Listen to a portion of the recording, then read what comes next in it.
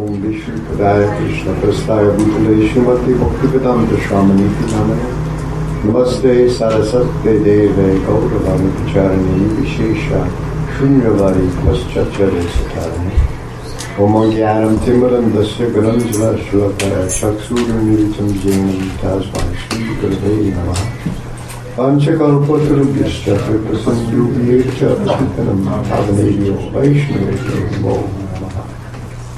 Thank you very much for your coming and your kind offerings. So I want to talk, some people mentioned this, things I've talked about before, but I think today we want to do a little bit of an exercise because more and more I've realized that, Prabhupada put it very, very succinctly when he said human life is meant for self-realization. That's what we're here for. That's what it means really to be a human. You know, as far as the sense gratification goes, Donald Trump's doing it, a raccoon's doing it, and really there's not that much difference. You know, one's one style, other style, but so if you become a human being, don't be an animal. Don't waste your life and the opportunity. And because human life is meant for self-realization, we have that possibility to break through a new level of existence above the animal level. And time runs out. I'm, 73. Hey, if I die tomorrow, people say, how old was he? 73. Oh, okay. At that age now.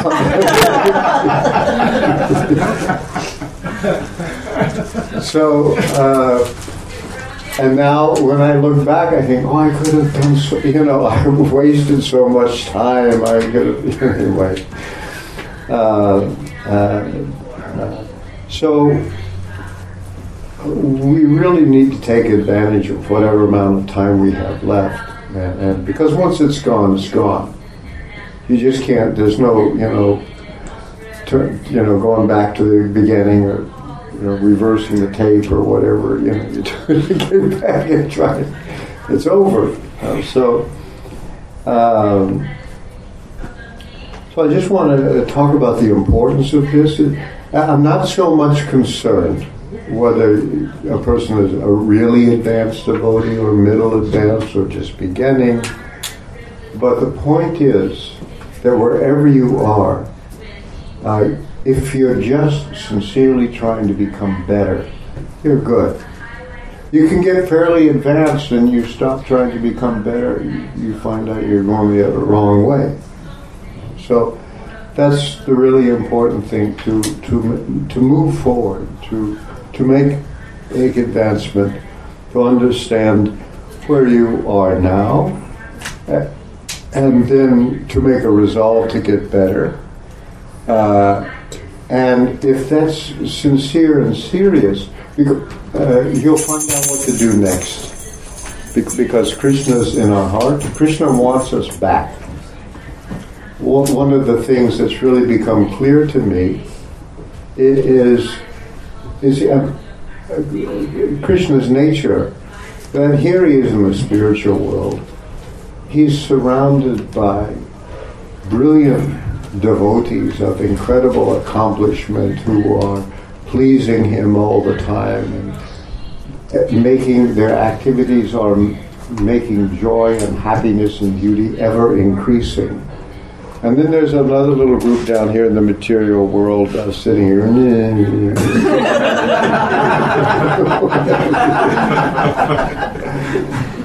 And we got our little God projects going. We're going to be great somehow or other. I mean, who remembers great? You spend your whole life trying to become great, and all you end up 100 years later is some name some schoolboy has to be forced to remember so he can forget as soon as possible. It's just stupid. What a waste of time. Anyways, So our Krishna wants us back.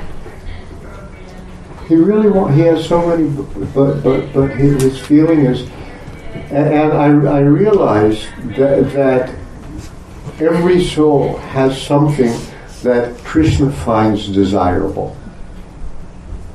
We're not just numerically distinct. We're unique individuals. Unique means, the word unique, by the way, means only one. I've seen it used in the plural now. Get these uniques today. It means only one.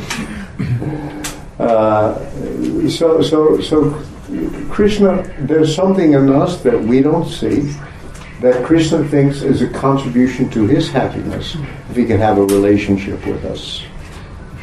And he wants us. And it's in relationship to Krishna. By doing that, we find out who we really are. And we contribute to this ever-increasing happiness that's going on. So let's go forward. Let's actually use our time. And if we don't complete it, as long as we've been sincerely trying, we won't go back. Even if we leave this body incomplete, we'll start off again. At the same point we left off. The actual spiritual advancement is not lost, it's not subject to material nature. So we need to go forward. And we are very, very fortunate that we've been given, we happen to be at the time when Lord Chaitanya has given us a really, really simple way to do it. Formerly, in Vedic times, people would commit to memory huge volumes of sophisticated Sanskrit and study it, ponder it. We only have to know 3 words: Hare, Krishna, and Rama. You can't get any more simple than that. That's it, 3 words. And so Lord Chaitanya has given that very simple Maha Mantra. And that Maha Mantra is capable of not only, when you say the word, just Hare Krishna. So Hare is Krishna's energy, and then there's Krishna. With those 2 words together, you've said everything that there is. You've actually named all of existence, Hare Krishna. So all that is there. And so we should take the gift and the fact that Krishna wants us. And I realize the measure, how I know that Krishna wants us, because I can see the trouble, for example, that Srila Prabhupada took to bring Krishna consciousness to the West. And before him also, Bhaktisiddhanta Saraswati Thakur, I did some research on this. He took what was given by Bhaktivinoda Thakur to kind of revamp Krishna consciousness for a world religion. It was a local Bengali religion up until that time, as far as people knew. That's what they knew about it. And maybe some scandal attached to it. Bhaktivinoda Thakur sorted through. He found the pure strand of Krishna consciousness and separated it off from the owls, the bowels, the Gauranga Nagaris, the Kartabhajas, and all these different kinds of things. And he began writing. He did some writing in English, and he revived, discovered and revived Lord Chaitanya's birthplace. And you can see the continuity. Then Bhaktisiddhanta Saraswati Thakur picked up from there, and he took Bhaktivinoda Thakur's journal Sajjan Toshini and turned it into the English language harmonist. So because he saw it, it's got to go around the world, and that's the language. And then it started people writing in English. And then he told Srila Prabhupada his first and last instructions: teach Krishna consciousness in English. You know English. He was educated in an English language college. And when he told him that meant go to the West. When you say preach in English, go to the West. In 1933, Bhaktisiddhanta Saraswati Thakur sent disciples to London. He got disgusted with his main preacher and recalled him. But 1933 was the same year that Hitler was appointed Chancellor in Germany and rising to power. So really all hell was going to break loose, literally. So there was really basically a pause for World War II to take place. And then, but he had told Prabhupada to do this. But Prabhupada had to watch his spiritual master's organization with that huge concentrated power. Watch it fall apart, and break into warring factions, and so then Prabhupada ended up doing it all by himself, coming by himself without institutional support, without money. Without youthful vigor. He was a little younger than I am now, but I see what it was like, what he did. Not good health either. He had a heart attack on the way over. All that work, and then managed to take up people that other people wouldn't have paid attention to and make them devotees. That's all that effort. It is the testimony to how much Krishna wants us. That's what it is. That we went through all that problem. So we know that, and so we should now reciprocate with Krishna a little bit, and see how we can take some steps towards him, to show Krishna that we are interested and willing to go forward. And meet with him.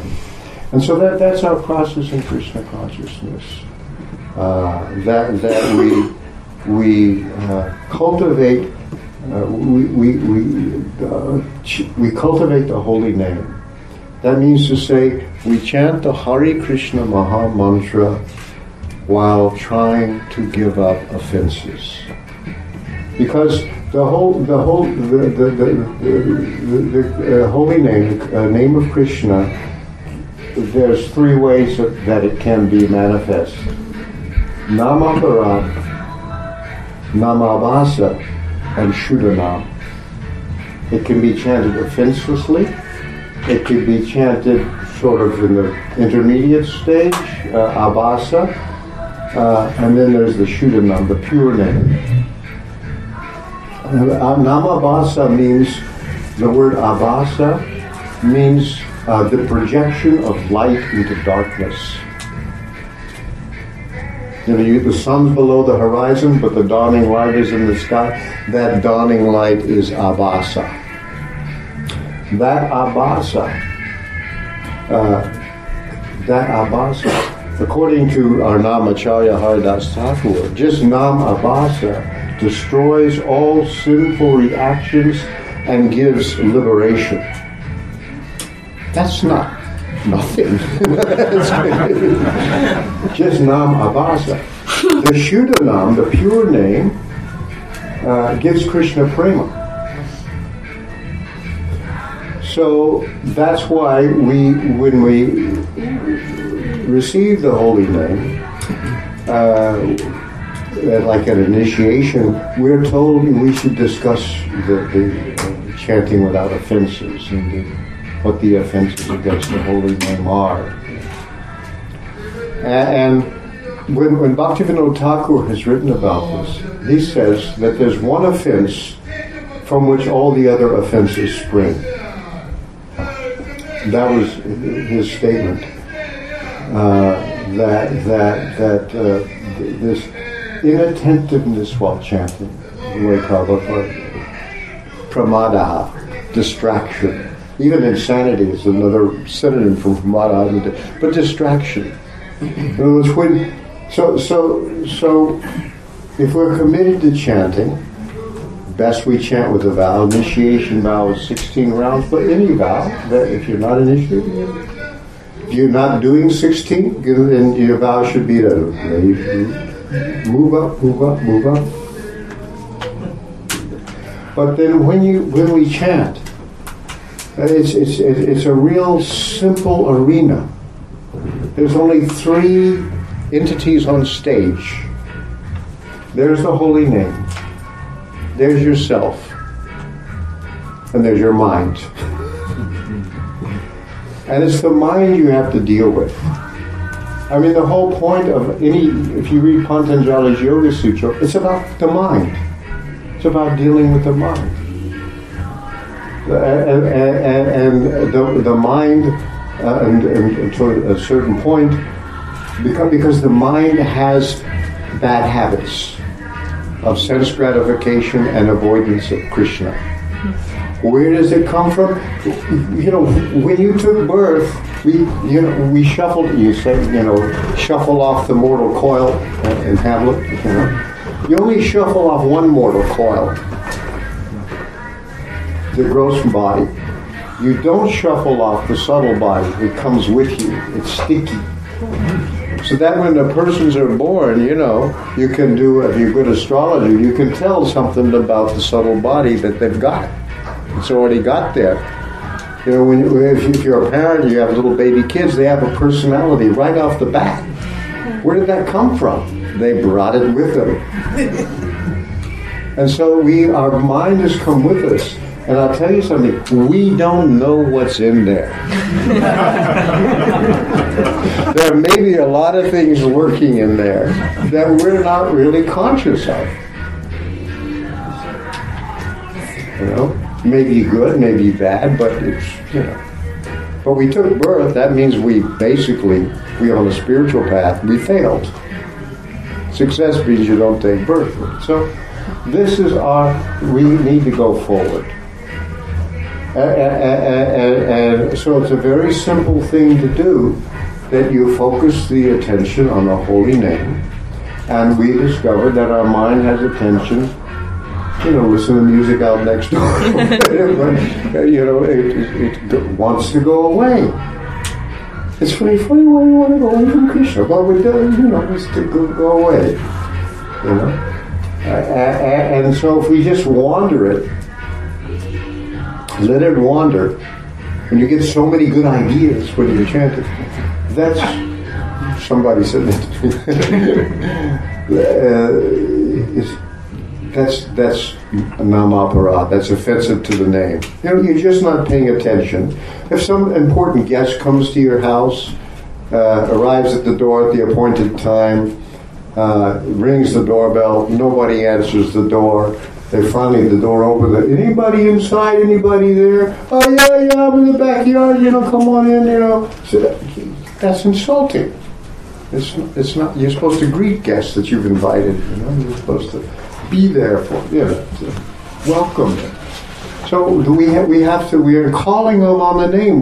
The Hare Krishna and Rama is in the vocative case. We're saying, Krishna, I want you. But if you say, Krishna, I want you, like you don't want him, or good or not good, you don't care. That's offense. So that's why attention is required. And so when the mind wanders, bring it back. When the mind wanders, you bring it back. Beat your mind with it. Make it come back. Don't. On that fight between you and your mind, you'll win. Because when Krishna, by just trying, you're showing Krishna you care. You're demonstrating to Krishna that you actually care. Just the fight. And so one chance like that, just being, as they say, in the moment, actors say, get in the moment. This is where you get in the moment. Because really, when you're chanting the Hare Krishna mantra, What is the moment is basically one pair of names. Hare Krishna is, and you'll have to deal with that one. Then you keep on Hare Krishna, Krishna Krishna, Hare Hare Hare. And the mind skitters off, bring it back. Don't let it take control. Because the mind is your enemy at this point. After, at a certain point, when the habits are there, when the mind has come under control, it can become your friend. When we do certain things, you pick up your beads, you have them here. All right, you're in the mood already. It starts. The mind will actually help you. So this is chanting on the clearing stage. And when that happens, we know clinically what will happen. The effects of the modes of ignorance and passion will decrease. You should see it. Lust and greed and anger, whatever, they should be going away. If they're not going away, you're doing something wrong. Ask somebody else if you're not sure what it is. You probably know. But if you're not sure, ask. And then you start to, those go away, and the mind starts to become situated in Sattva Guna. Sattva Guna, you're capable of now being in communion with Vishuddha Sattva, transcendence. And then what was maybe a theory becomes a reality. There is, we have the capability of knowing Krishna for certain. Because Krishna is the self of yourself. Now, the sign of the self is consciousness. And the thing about consciousness is you can't doubt it. Because who's doubting? You can't doubt your own existence as a conscious being. So that's the self. When the super self starts to become a little visible, it's the same. You can't doubt the existence of the super, at least the super soul aspect of Krishna. And then everything starts to become illuminated. When you pick up the Bhagavad Gita, it's a different book. Wow, I didn't know that was there. When you need to know what direction I should take, you find out. You pick up the book and the book tells you. You hear a lecture and the lecture's talking about it. You may even hear the lady next door saying something, Keep that dirt off, Oh, that's what whatever. Then you get guidance all the time. So this is possible, and Prabhupada never said there isn't anyone who is excluded from this possibility. That's Lord Chaitanya's mercy, that the things that were available only to the most advanced spiritualists are now available to everybody. All you have to do is want it. And so this will happen. You'll see the modes go down, lust, greed, anger, the things that everybody wants. I mean, we're in a culture, we're bad for the advertising industry. We're bad for so many industries. They're all based on sense gratification. And then if we do one more thing that will really help, we start to get some Krishna consciousness, we give it to others.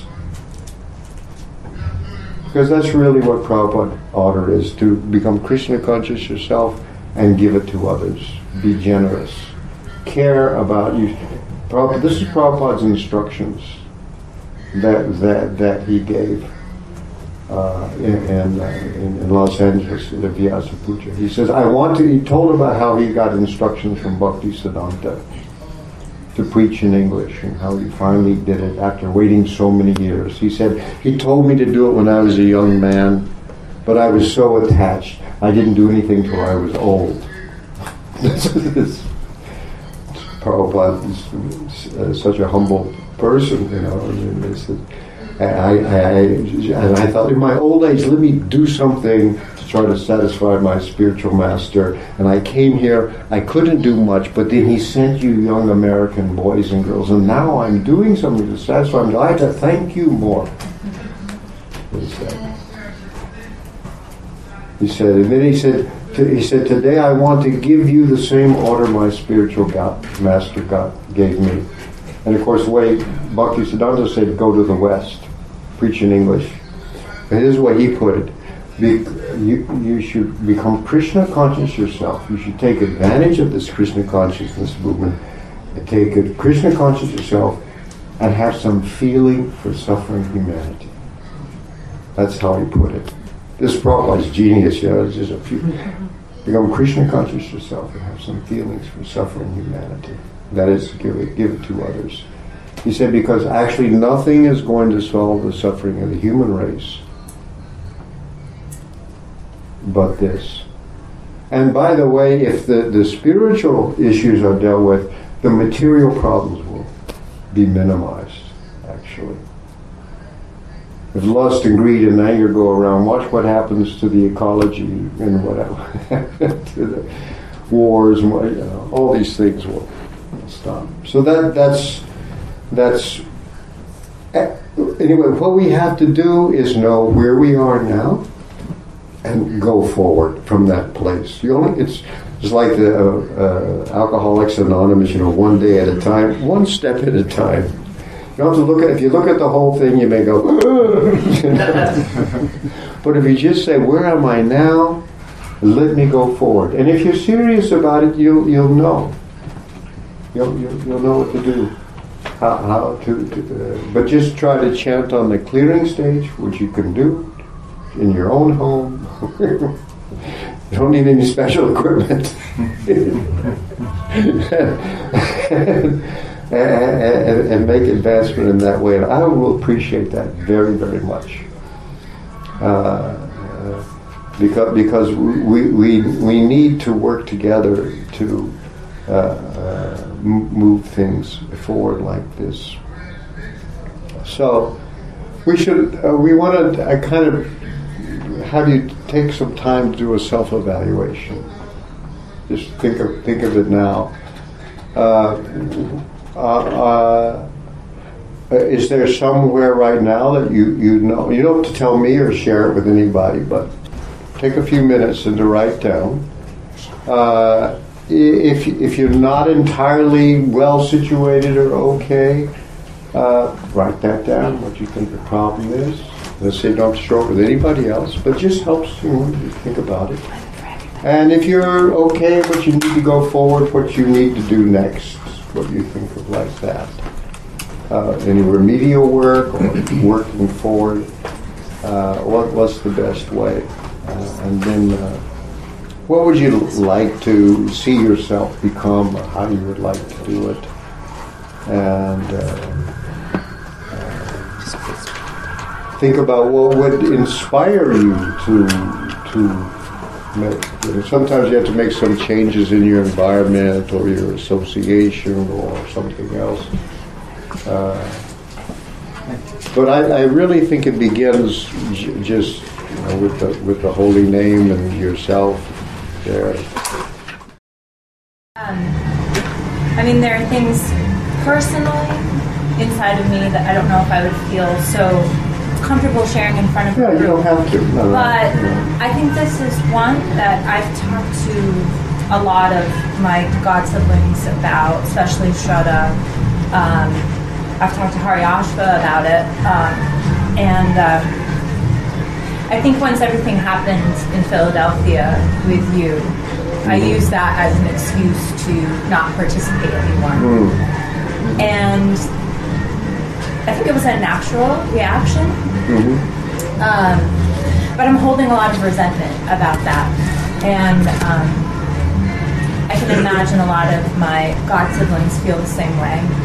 And I've let that determine probably the past 2 or 3 years of my involvement with community, with people, with other devotees. And And I think I've used it as an out as well to kind of detach myself from my spiritual advancement. And even though I can see myself separate, like as an actor in this, and my mind knows what's going on, connecting my actions and my pursuit to become spiritually more advanced. Sorry, it's hard to keep train of thought with this music. I've used it as a way for me to be lazy. And I do not know how to come to terms with being around, let's say, association that has, I feel, negatively reacted towards people I love dearly and to things that I love dearly, with still finding that sense of community, because I felt as though, I think we were pretty quiet about everything that happened, but it affected our lives to the core, my family's life to the core, that we felt like we were just in a free-for-all and we're kind of an island unto ourselves. And I've always wanted to talk to you about it, the aftermath, and how it's affected us as individuals, because I think maybe individually people have talked to one another about it, but I don't know if we as a group ever talked about how that affected us and where that kind of put us in our spiritual life. And yesterday when I was making garlands, I just listened to SoundCloud, just like a stream of Vyasa Puja addresses, and I looked to you for the example of seeing Krishna's hand in what happened, and how it was the time, it was meant to go, and we should see where Krishna is pushing us. But when you're proud, it's very hard to see that Krishna has a hand in your life and you feel like the doer. So I guess I would like to work on that, and I would like to work on that for my family. But that's what's in my head right now, as like a reflection of how, you said just go from where you are and just make that next step. And yeah, you just have to accept some things that happen. Prabhupada said that when he first went to Vrindavan and took sannyas, he got gored by a cow or a bull.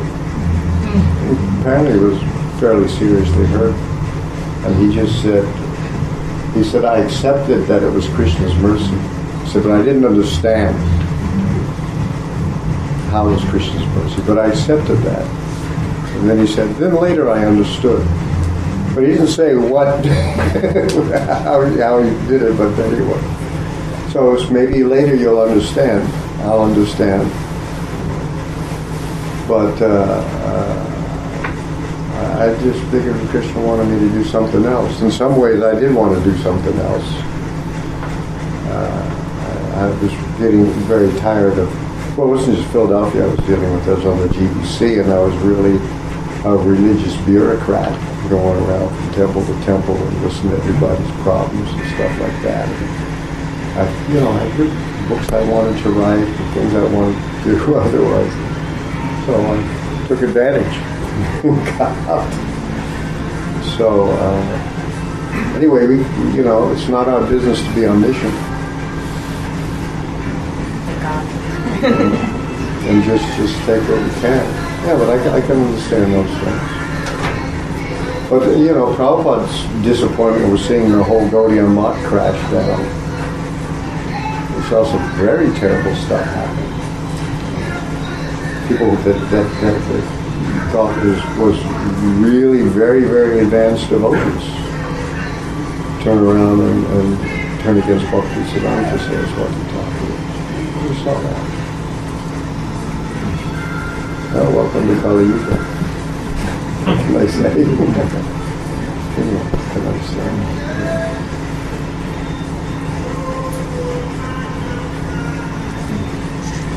Anyone else?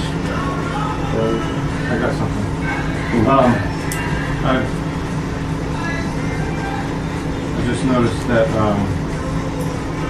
while Krishna's been very merciful to me and devotees have been very kind, and I feel a sense of clarity and a sense of everything's going to be all right. And, that was not saying, but maybe. I feel like there's light at the end of the tunnel, so to speak, for me, in the sense that I feel like I'm oriented in a way which allows me to be, have gratitude, and at the same time I feel like my addictions loom too close if I'm not in good association. And to the proportion that I'm able to, really be close with devotees and make close friendships, then I'm totally saved. And to the extent that I get somehow crossways or start to think that some type of distinction between, myself and the society of devotees, then immediately the desires for sense gratification become unbearable. So, and I've come up with this is probably more of a statement of my anarthas than anything else, but I've sometimes felt like, Vaishnavas, I can't live with them and I can't live without them. Yeah, right. I know that feeling. And it gets me every time when I think I'm so fantastic that I just can go do it by myself, then I find myself in trouble. And when I'm able to just humbly admit that, like, I'm much better off being with the devotees, even though if I can't understand their greatness all the time. It's much better for me, and I'm much happier. So thank you very much for your association. Keep us going. Yeah, I can also think that maybe there's somebody that finds me bad association too, for some whatever reason, But we should look at the good qualities of people and cherish those. Prabhupada as a disciple of Gunagrahi, one who accepts the good qualities of people. I mean, it's true. Like when I joined ISKCON, I thought I was going to transcend the material world, and I quickly realized not quite such a cinch. But still, it's the only place where people are actually endeavoring for Krishna consciousness. And we live we have a high demand religion, and therefore hypocrisy and these other kind of things go along with it. And then I discovered actually somebody discussed it, this Christian named Anton Boysen. I did a whole lecture series, The Cure of Souls, kind of how to deal with that. So we're going to try to get a book out on that one too.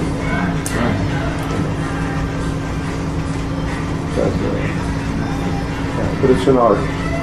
If I could mention something else? Yeah, sure. All right. Another thing I've noticed, and this is more of a societal thing, is that depending how you socialize and align yourself, sometimes if you're not careful and you go too far in public with your alignments, you can get attacked for various random reasons of people's preferences of Krishna consciousness.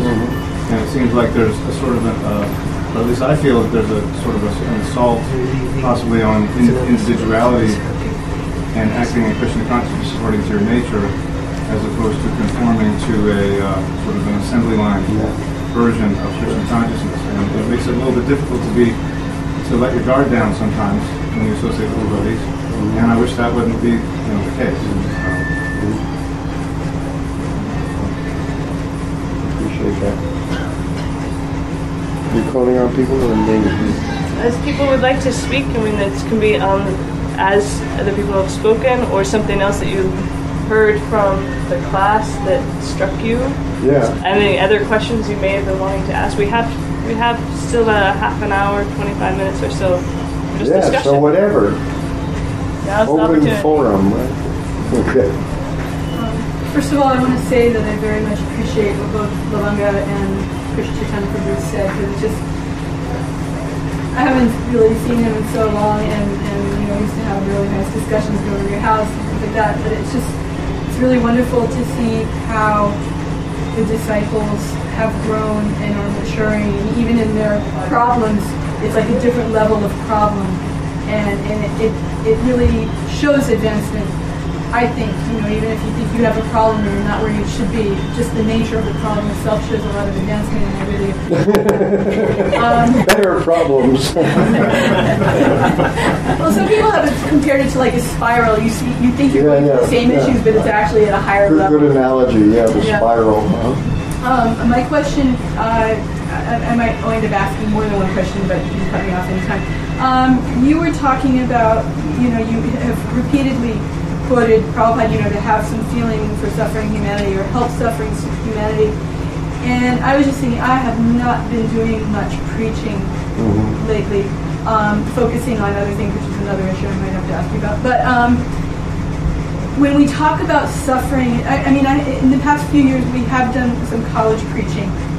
And I realized when I would talk to these students that my understanding or my view of the world was very different from theirs. And I would talk about things like life is short. Why? Because I'm 54 and I realize very clearly how short life is, although not enough to not waste time. But they have no clue how life is short. They have no clue how short life is. And so I'm thinking, well, if I can... I have to just interrupt. Deep inside, they know. They're in denial, as they say. Well, part of my thing is this, I plant like the little seeds, and I think they're not going to think about this for at least 10 years, and then maybe it'll come back to them, And that's just how things go with me. Somebody says something and I forget all about it, and I think, oh yeah, I remember they said that. But I guess what I'm trying to do is... I feel like when we talk about preaching or outreach or whatever we want to call it, we struggle for relevancy, which is kind of a word that I have issues with because sometimes I think it just becomes about externals. And what I'm trying to ask is, how do we express, or what is there a technique or is there something that we can do within ourselves that enables us to say something that will reach people where they are? In other words, I don't know. I guess, you could be saying the Bhagavad Gita, but do you know if it's hitting home or is it just don't worry about it, just speak the truth and let it fall, let it just fall? Well, to me,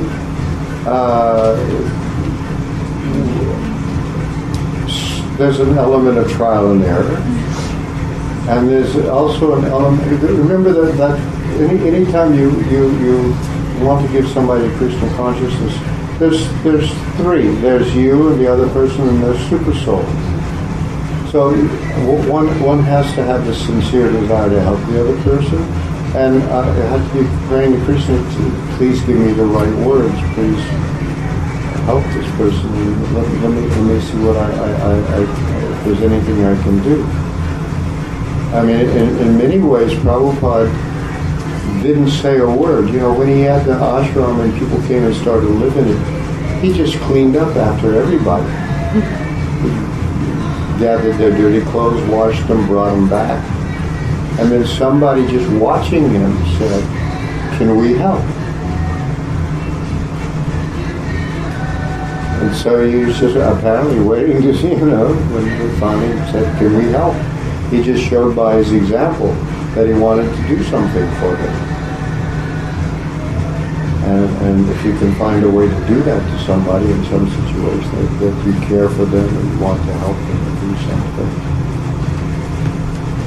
People don't frequently actually meet people that want to help them. They usually want to get something from them, or at least a deal. It's just to help without expecting any returns. Like really wins people over. And we have that attitude.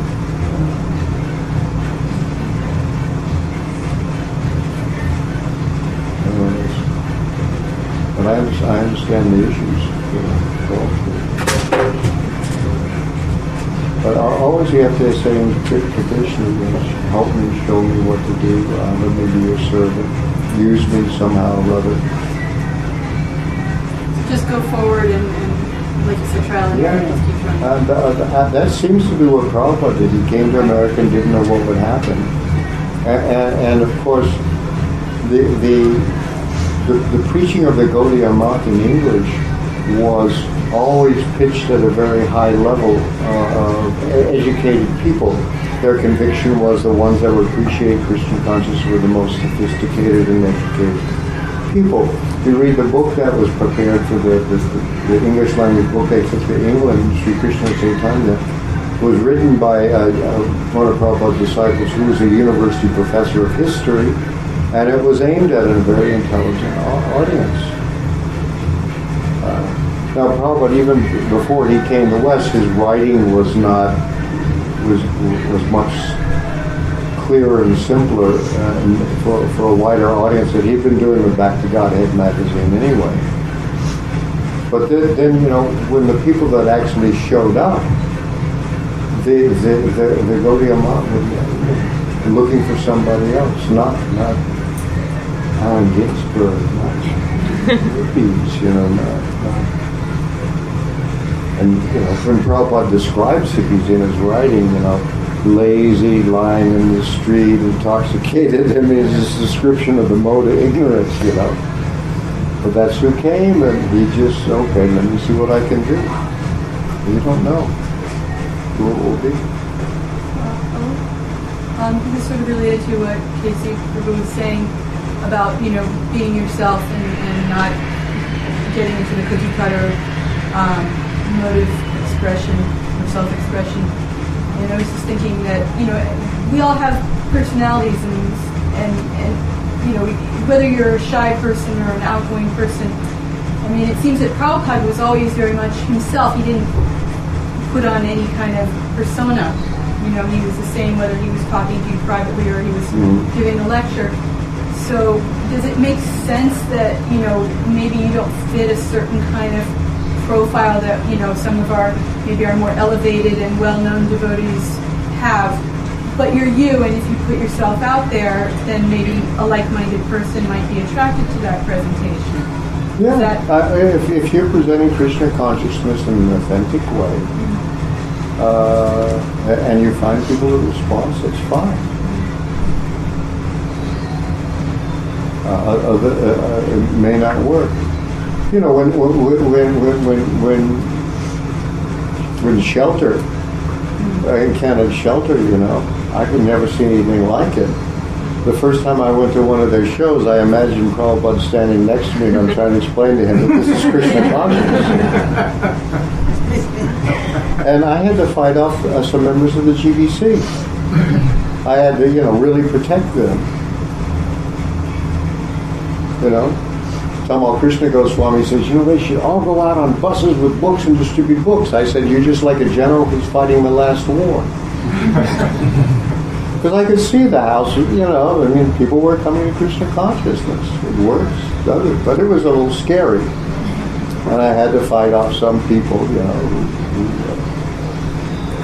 later on, okay, I can see. But, first it was a little hairy. And it scared me too, but you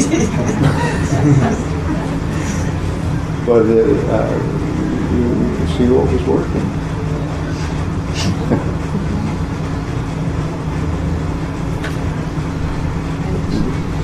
I did not say this earlier because I was not sure there was enough time, but now I got you something. When I first moved in the temple in Philadelphia 30 years ago, you were temple president, and Mother Sudhamani, and Pujari, and you would cook Sunday feast. You needed to, Mother Sudhamani dressing the deities in the morning, and then she has a monitor because her children were sleeping, and she will go back and and do her service. So all the service you did, and then your example, you never secured a home for yourself. You just totally have faith in Krishna. Krishna will take care of you. You did all the service, and now I'm so happy that finally you have such a nice home, and then you are just nicely situated, and so it gives me faith that Krishna will take care of you. Yeah, he has really. At first I didn't know what exactly was going to happen, but it just turned out it did. Yes, of course I will never be like you, but just to think that this process works. Yeah, so if it gives, our situation gives you some faith, go ahead. Have that faith. Yeah. So anyway, I'm very happy. I didn't save any money, Yeah. I think there were some people in our movement thought that, well, here's a guy, who's a guru and a GBC and a temple president all the years, and he has no money. What's wrong with him? Yeah, actually, one devotee was telling me, he said, where would they go? He said, but just see how Krishna is taking care of you. So I was wondering too where I'm going to go, but there it was. Yeah, so I'm very happy. I have one question. Talking about the chanting, and it takes me a really long time to chant, maybe almost like 10 minutes for one. You mean that you're slow at chanting? Yeah. I mean, is it okay?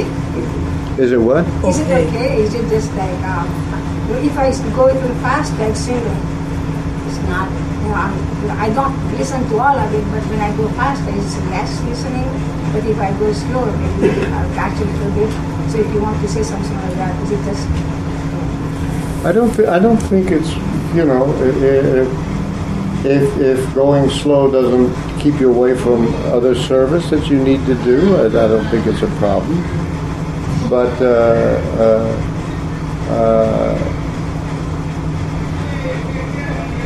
if you want to really do things like really, a lot of devotees do, chant 64 rounds a day, you kind of have to go a little fast. If you want to increase your number of rounds, which we're told, if you really got 16, okay, that's one thing, but you want to start doing more, then you really do have to speed up a little bit.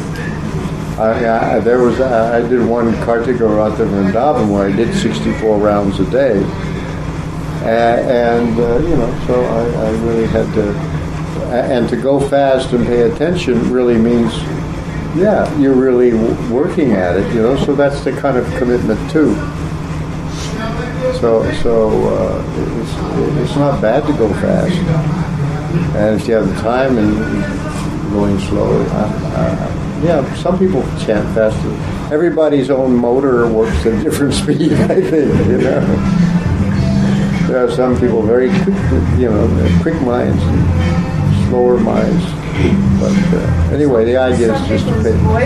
Some people's voice just makes them go slower. The point is, does your mind go somewhere else? Basis. If you go too slow, then you're going off. Your mind's going off somewhere else. For somebody else, just to speak is slow. And when you speak, there's more work in your throat. I can hear it. So. Yeah, it might be. I have one question, just to follow up on your response to Tosi. When you said, when you heard you say that, young people, they actually do know deep inside. They what? They do know deep inside that time is short. They're just in denial about it. So I'm wondering, what is the evidence that you see that they actually do know? Well, because sometimes they're very actively unconscious. They keep themselves in ignorance.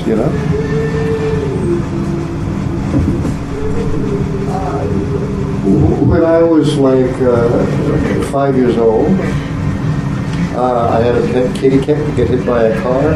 I knew right away what that meant. I could see that cat, what happened to it. And I could see there was blood and, same stuff. So we know. But that just told me that you knew. I really think there's an idea in psychiatry that people are in denial. They very actively keep themselves in ignorance. They don't want to know. A man who knows his wife is cheating on him, but he makes sure never to allow that to come into consciousness, even though he's seen the evidence, because he couldn't deal with it. So they have this phrase, in denial. It's a kind of a mental defense mechanism that keeps unpleasant truths away from you. So you're saying that young people have that evidence, but I think almost everybody knows it, But you don't know how to deal with it. You don't know. Nobody wants to talk about it. Mommy, your kid, Mommy, am I going to die too? Oh, that's not good. A long time, not nothing to worry about now. You're fine, Don't think about it. What about a generation that grows up, somebody dies, and then you push the button and start the game over again? So I mean, like video game toy.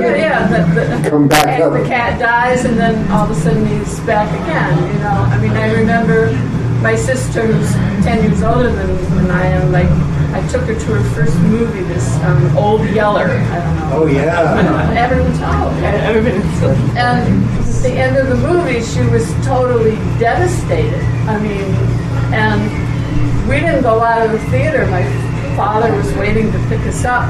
What I did in those days, nowadays you can't, but I just had her stay there. And then the movie started again, and the Old Yeller was a puppy, and then she was happy. She still remembers that. But now it's like, you get so many turns, like, you have these games. And see, the reason that death is a problem is because we're eternal. And we have a deep instinctive knowledge of our own deathlessness. But because we've imposed the idea of the self on the body, then we think whatever happens to the body happens to me. But it's the not self. The body is the not self. But we think it's the self. But the only way to stop that identification, the problem with sense gratification is causes death. Prabhupada said one place, he says, death is an illusion we've imposed upon ourselves due to our desire to enjoy in this world. And it's that desire to enjoy in the world that makes this false ego created. So it's the false ego problem. So that's why people want to be in denial, because there is some truth that I don't die, that I want to be immortal, because that's the nature of the self. But we've imposed the wrong idea of the self on the body. You can live without your body. Or like you can make, remember, was it Tino, the religion of Band-Aids? Yeah. He was like freaked out and put a Band-Aid on and everything. It's all right. It's like, fascinated. There's a popular book, The Denial of Death. Yeah, that's a very good book. Yeah. We have time for one more question if anybody has a remaining question or comment. Yaguna has his hand up. Yaguna, please bring us home. I've been thinking a lot recently about gossip, and I have a few ideas on it. I've read Chaitanya Chariprabhu recently saying, ask yourself, is it beneficial? Is it truthful? Those are good guidelines. It struck me that there's also the aspect of sharing something with someone, something that's meaningful to you, and revealing your heart to someone. I'm wondering if you could just talk a little bit about gossip and where those lines might lay. We really have a lot of competition now. We got a live stage over here. You should be up there, right? Not this guy.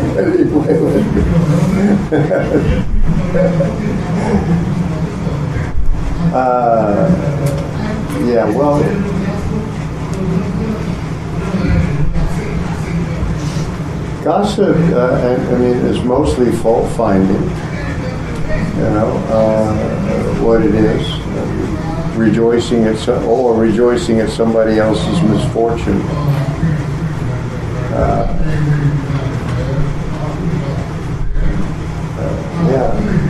I guess not all gossip is malicious, but mostly it is. If it counts as gossip, it's got some malice in it toward other people. One of my grandmothers used to say, if you can't say something good about someone, don't say anything at all. I think that's pretty pretty good, to do like that.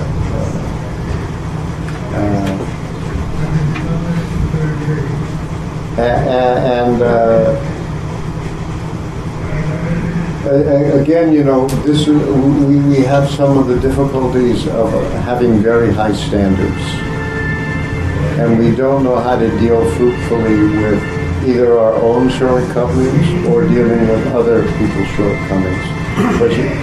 And of course, one way to get rid of the problem is to lower your standards to fit your actual practices, and then you compromise that way.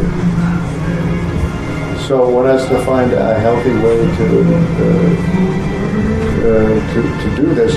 But if most people, if they acknowledge themselves their own shortcomings, and we are trying earnestly to get better, then we will also have a healthier attitude toward other people. But the Krishna consciousness movement is never going to consist of just advanced devotees. Because even if it's going really, really well, we're bringing in new people, and they're by definition not advanced.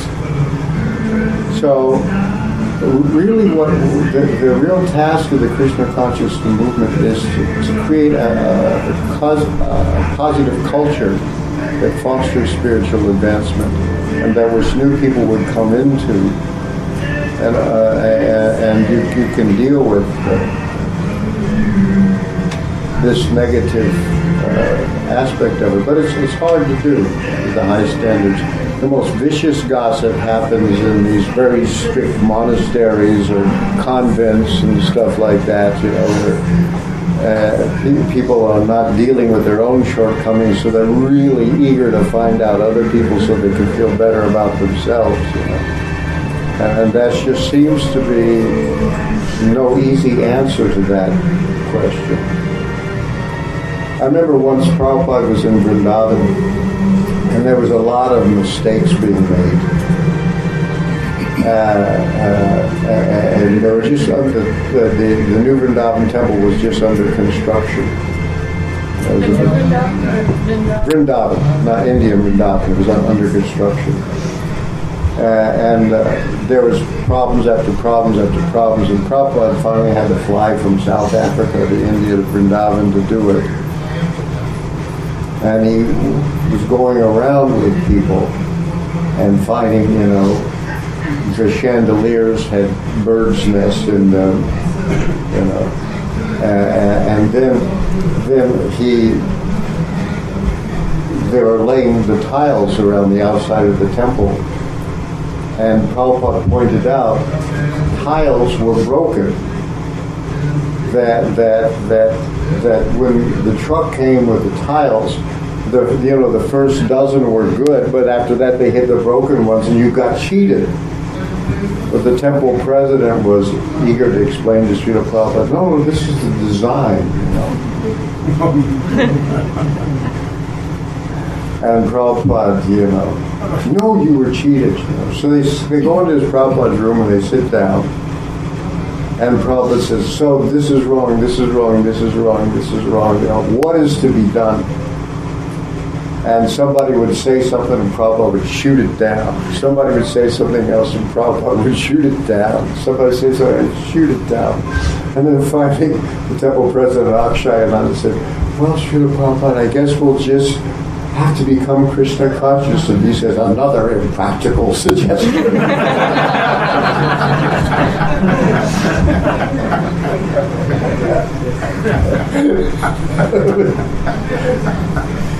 So he had problems too.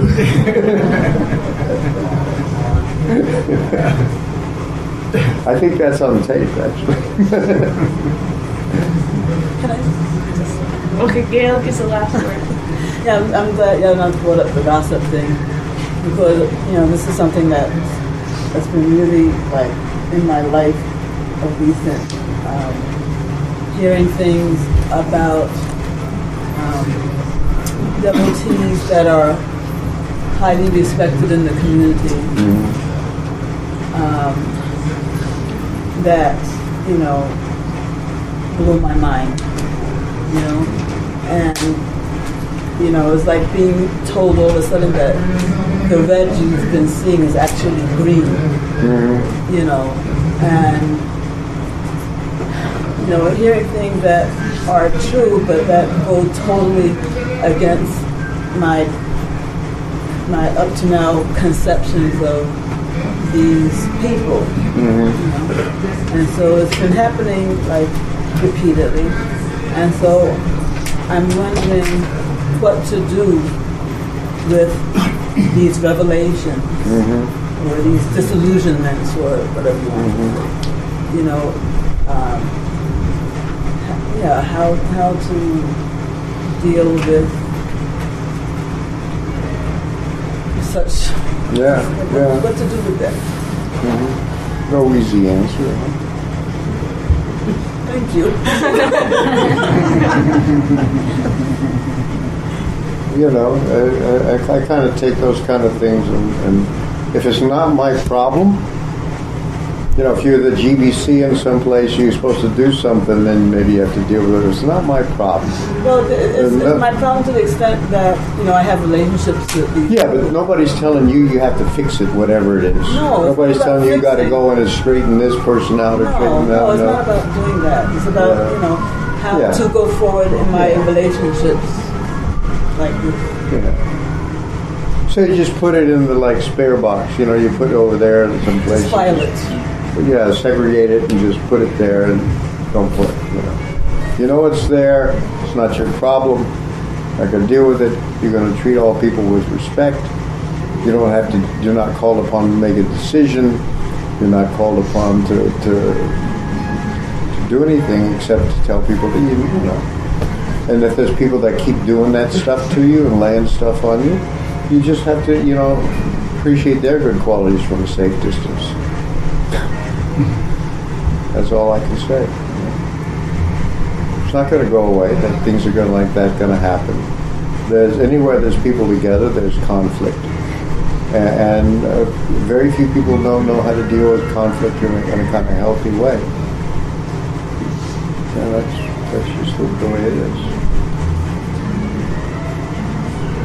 Anyway, New York's always been a problem.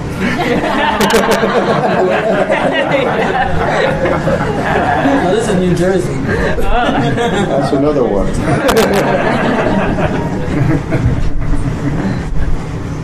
Okay?